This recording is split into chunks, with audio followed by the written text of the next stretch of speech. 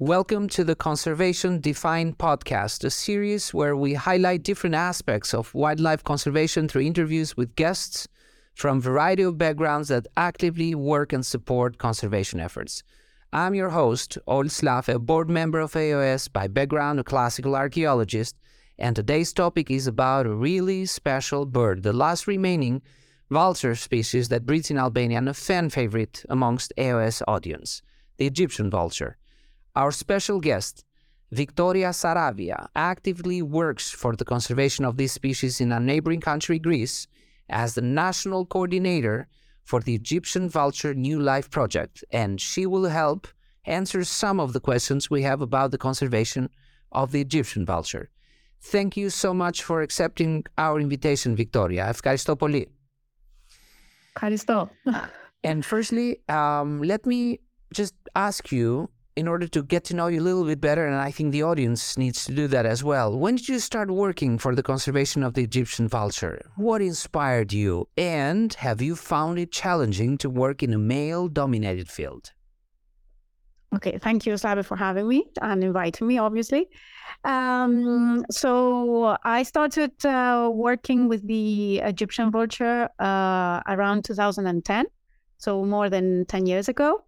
I work for the HOS, the Hellenic Ornithological Society, BirdLife Greece. So over 10 years ago, we started to notice that the Egyptian vulture, which used to be a really easy bird to see in the right areas, obviously, in the field, was less and less common to see. So we decided that we needed to investigate what was going on, and probably that, some conservation actions were needed to be implemented. So this is how we started working with this bird. It's a very charismatic bird. If you've seen the photographs, it's really a different bird. So some people might find it not so beautiful as many other birds, but it's still, it's fun and it's different. And for me, it's a hero. It makes such a big migratory route. Goes over so many difficulties. It's a bird that's always been close to people because it lives close to livestock breeders. We need this bird. Let's say it this way. Well said. Yeah. So that's why I'm really attracted to this bird. I really wanted to work with it. And so another question you said. Yes. Male-dominated. Challenging. Yeah. Is it challenging to work in a male-dominated field? Yeah. So it is true that it is quite male-dominated field. I have been lucky though, because on the one hand, HOS is quite balanced in this sense. We have lots of women working for HOS. I think many more than in many other conservation NGOs. So this was obviously good. And in the Egyptian vulture world, conservation world, it is true that it's mainly male guys working. But in general terms, there's always been exceptions, as always. I've been quite lucky, and the people I've been working with have been really nice guys that don't make you feel different because you're a woman. Because there shouldn't be a difference, just because. That makes you a hero in other terms. I wouldn't say, but yeah, lucky. I guess I'm lucky. Yeah. Yeah, definitely. And this beautiful point you brought up connects very well with my, next bunch of little topics that I've chosen for our today's conversation. And as we all know, field work can be tiring and hectic. And I know that from a personal experience working in archaeological sites and having to set up archaeological projects. And can you share with our audience any difficult moments to help them understand that wildlife conservation is no joke? Tell me a little about those 8-hour shifts where you stay motionless in a camouflage tent until Kupa's horse arrives at the supplementary station in mid-August. Yeah, well, yeah, it can be more than 8 hours, basically. So yeah, this is one of the most difficult parts. You'll have to go into this little hide. So it's a thing. It's a little tent, really small, that you go inside before the sun comes up, so the birds don't see you going in. So they're not suspicious that someone is in there. And you have to stay there all day until the sun goes down. Or the birds come and you manage to trap them. In order to wait for the birds to come, so you can't talk, you can't move, you have to be very silent, and you just wait and hope until the birds come. Generally we use this method in order to trap birds, to put transmitters, satellite transmitters on their back, so we can be able to follow them and see where they go and if they're alive, not alive, and everything. So it's quite demanding, especially as you mentioned in the middle of August. Really hot. With no air condition in the tent. No air conditioning. No. Just you have water and maybe a hand fan, with you, and that's it. Yeah, the hand fan. I really like that idea. You see, Yeah. In archaeology, sometimes we use them as well. I think we share quite a lot of common things here in the way we organize our, August projects. That's very, very nice to know. Victoria, speaking of those difficulties, what challenges does the Egyptian vulture face locally, and that is in Greece, and at a regional level in the Balkans? I think the audience would be very interested to know more.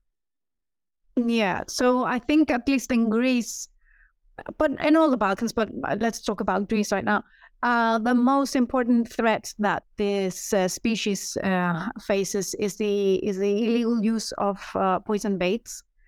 So this means that different people, groups of people, stakeholders, use poison baits to get rid of different animals that for different reasons they find annoying, shall we say? Yeah, it's sad to hear. Not only annoying, but I mean they do really might create problems for them. So unfortunately, they decide that killing them is the best way.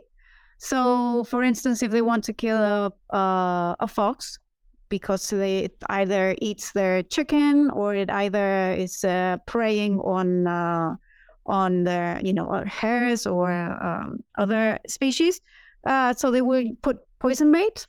But unfortunately, the Egyptian vulture, because it eats carcasses, it will go to this piece of meat or this dead whatever, and it will be poisoned of this poison bait. So we found out that this is the most important threat for the species right now in Greece, and it's mainly the cause for the practical disappearance of the species in Greece. So we're actively working to fight this, which is a crime. It's a wildlife crime. I mean, obviously it's not allowed, but as all crimes, it's difficult to eradicate. Yeah, that's why they're there. They're called crimes because they tend to happen, right? Yeah, that's sad to hear. But tell me, is the same approach and same challenges facing the Egyptian vulture in the Balkans? That was the second part of my, let's say, comment. So poison baits are a common practice throughout the Balkans. It might be more intense in some areas rather than others, but it is something that is practiced in all the Balkans, unfortunately. Other threats that happen all over the Balkans is obviously the abandonment of the traditional livestock breeding. So there's less and less livestock available for the Egyptian vultures to eat, and habitat changes. So this also affects the species. when they get electrocuted while sitting on power lines. This is also a problem that happens everywhere. Wind farms that are not properly located. Obviously, the birds crash into them and die. So these are things that happen all over the Balkans, not only in the Balkans, also throughout the whole migratory route that this species follows. Yeah, it's let's say issues and problems are multiplying as technology finds more and more place in our countries, let's say, but also technology, I believe, and I will touch upon that topic. You briefly mentioned that technology, on the other hand, helps us in studying better the Egyptian vulture. But I have a beautiful question prepared for you a little bit later on the use of GPS, and I will touch upon that with your permission. But before getting to that topic, can I actually ask, given the fact that the Egyptian vulture is a migratory bird, what is the geographic scope of the conservation efforts for the species? Can you mention any challenges unique for each region involved? Okay, so as you mentioned, the Egyptian vulture is a migratory bird. This means that it breeds in the Balkans, but the winter it stays in Africa. So mainly in Sudan, Ethiopia, Chad. This means that we have to implement our conservation actions not only in the Balkans, because the birds spend only half of the year here, but also throughout the migratory way and in Africa. So the migratory route of this species is over Turkey and the Middle East. Okay. So it won't, in normal conditions, it doesn't usually cross the Mediterranean as some other species might do. So this bird prefers to fly over land. Because it makes it easier for him, for the species to fly, to save energy. So they fly over land, so they cross Turkey, they cross Middle East, and they reach Africa. In these regions, again, they have issues with power lines, they have issues with wind farms, obviously. They have issues with poaching. It's so illegal killing of birds, especially in the Middle East. It's very, very common. And then in Africa, again, power lines is a big issue. And also in Africa, in certain countries of Africa, we have problems with what is called black magic. So it's belief-based practices in which some people believe that consuming parts of vultures might help them in improving their health. So unfortunately, this has been. We found out that this is quite a big issue in certain countries of Africa, such as Nigeria. And other problems are also poisoning. It's also common, particularly, for instance, in Ethiopia, they use poison to get rid of feral dogs, which are quite out of control. So it's very common to use poison, which means that then dogs die, and then the Egyptian vultures go to eat them, and then they die in their turn. Yeah, that's sad to hear. Yeah, unfortunately. So unfortunately, this species has a long set of threats that need to be addressed. What have been the most essential achievements in the conservation of the Egyptian vulture? Which conservation actions have been the most effective? Can you just mention a couple of them for us, Victoria? Yeah. So as I said before, the Egyptian vulture has many different threats. So, we had to do many different actions. So I can't really say one that there was the key for everything. But there are different actions that were quite important. I think one action was the use of satellite transmitters, because it allowed us to get lots of information about the threats that the species faces. So that was really important for us to show us like the way forward. Once we knew what the threats were, I think the most important actions were obviously the fight against poison has been really crucial. The restocking actions that have been taking place for the last 4 or 5 years in Bulgaria. So this means that we've been in Bulgaria. Our Bulgarian colleagues have been releasing some birds every year. So this contributes to maintain a number of, the core population can be kept despite the losses that we might have, while we try to solve the different problems that we have. The installation of power lines has been really, really important, especially of specific power lines in Africa.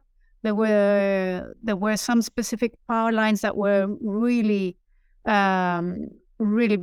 lots of mortality. We had recorded lots of mortality on these power lines. So these have been insulated, and this has really helped. So it's basically, it's been a combination of actions, really. I can't really say that one has been... and it's a transboundary combination of actions. Totally, yeah. Because we had been working with the First Life project, we had been working for 5 years only in the Balkans, and really, really intense actions. But we realized that, the bird is half of the year here, half of the year in another place. So whatever we do here won't have effects if we don't work also. That's correct. In the other side, Bringing everyone on the same boat is the word of the day. And that recalls for what I mentioned earlier in our discussion. GPS, bird tagging with GPS offers precious data. For example, the Egyptian vulture individual, Ols, tagged in the Ols Vjosa Valley, which got its name from the river. Tell us a little bit more about this technique, which is widely applied in the endangered populations. For example, tell us the pros and cons of it. Do you know that this bird is quite famous in Albania as well? And I'm pretty sure the same goes for Greece, because of the data that we got from GPS, like its route, distance. Does she or he prefer to make a stop in Mykonos, for example? Tell us a little bit more. So this bird was tagged in 2015. So we've been following it for nearly, for 8 years. So it's given us really precious data about the migratory route it follows. Unfortunately, it doesn't stop in Mykonos. No time. These birds finally have no time for vacation. It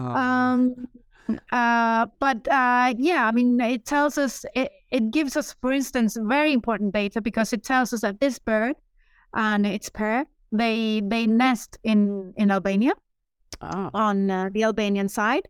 But then they come practically every day to feed on the Greek side of the Vjosa Ols River. That's so. This gives us an idea of how important it is to collaborate, because you might be doing some conservation actions in Albania, but if we don't do them in our side, the bird might come and die here. So you lose the bird, and then the same thing on the other hand. If we are doing things but you're not doing them, so it shows how important collaboration is, even not during migration, but while the birds are actually here. Birds fly, so they know no borders. So it's been really eye-opening for us, the data that Ols has given us. Wow. And it's really nice to see how loyal these birds are. I mean, they go every year to the same nest. They come practically on the same date. They leave practically on the same date again. So it's really interesting to to see the ecology of these birds, thanks to the satellite transmitter. Yeah, you just gave me a couple of very, very good points to start thinking fast and loud.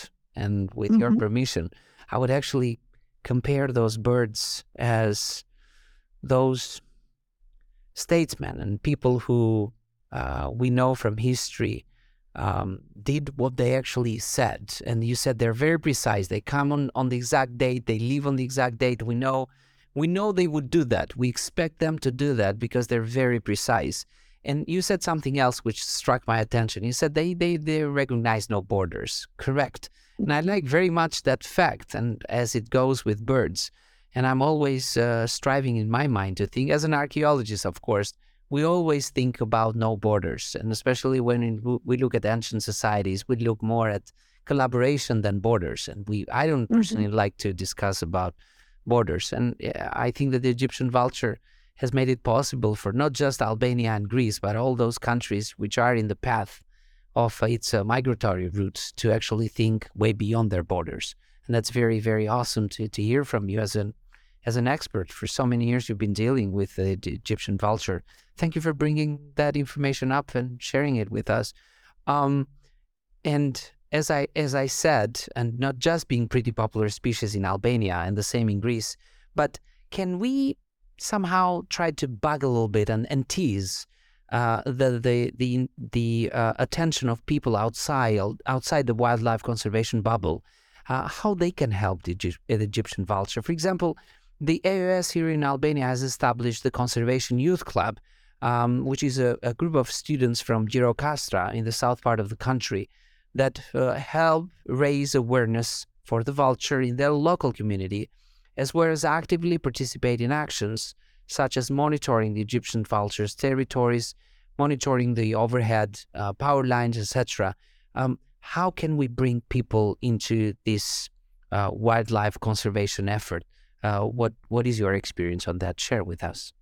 Yeah, so for sure, this initiative that ours has with a youth club is really good. It's a great initiative. It's a great way to involve people in conservation and make them see that conservation is not something that these crazy people that like birds have to do. It's something that actually everybody can do in a larger or smaller degree, obviously. But yes, I mean, it's up to us, because some of the threats, as we say, for instance, the use of poison baits, it's something that normal people, it's a normal person who puts poison baits. So it's something that needs to change. It's something in the mentality of people. It needs to be changed, and this is only done if we all work together and we make people realize that we want our biodiversity. We want to have Egyptian vultures. We want to have other species, bears, wolves. And in order to do this, we have to stop using, for instance, poison baits. So these people that use poison baits have to see that it's not a welcome practice anymore, because until now it was, okay, but no, they have to feel that it's not okay. And what you're doing is totally not okay, and you have to stop doing it. So this can only be achieved if we all work in it together. So I think so it's not something that obviously so only an expert can go and trap an Egyptian vulture and put a transmitter on it. Not everybody can do this, obviously, but other small things can actually be done by anybody. Small actions, and when they're put together and they're positive, they count towards the bigger aim, achieving the protection and the proper understanding of the Egyptian vulture. Very, very, very helpful on your side to share those thoughts, and they're all coming from your long experience in the field. And exactly related to that, just very briefly, what does the future bring or will bring for the Balkan population of the Egyptian vulture? What do you think? What are the most crucial steps we should follow next? And what is your expert opinion on this? Okay, so unfortunately, I have to say that the future for the Egyptian vulture is I don't want to say black, because it's not black. There's always, I mean, I always like to believe there's hope. So that's why the reason that I still work with this species, because there's always hope. But it's true that it's a difficult situation for the species, because the numbers are really low. So it will take years for the species to come back and be a healthy population again. But what can I say? I mean, for sure, people have to value the species. It used to be very valued. I mean, it used to be part of the folklore of many local communities. The bird has many local names. Depending on the region where you go, people know it with different names, which means it's a known species. So I think people, need to welcome it again in the area. Yeah, and really value it in the same way that our maybe grandparents used to value it. What can normal people, people that are not working in conservation do? I think, especially when it comes to poison baits, it's not look away. So if they know someone in their area that is using poison baits, they should report it. If you're walking up in the mountains or in a field and you see a dead, poisoned dog or something, you should report it. You should call the police in order for that dead animal to be removed. I mean, the small things, as we said before, that can be done by the people, and for sure will help the species to come back.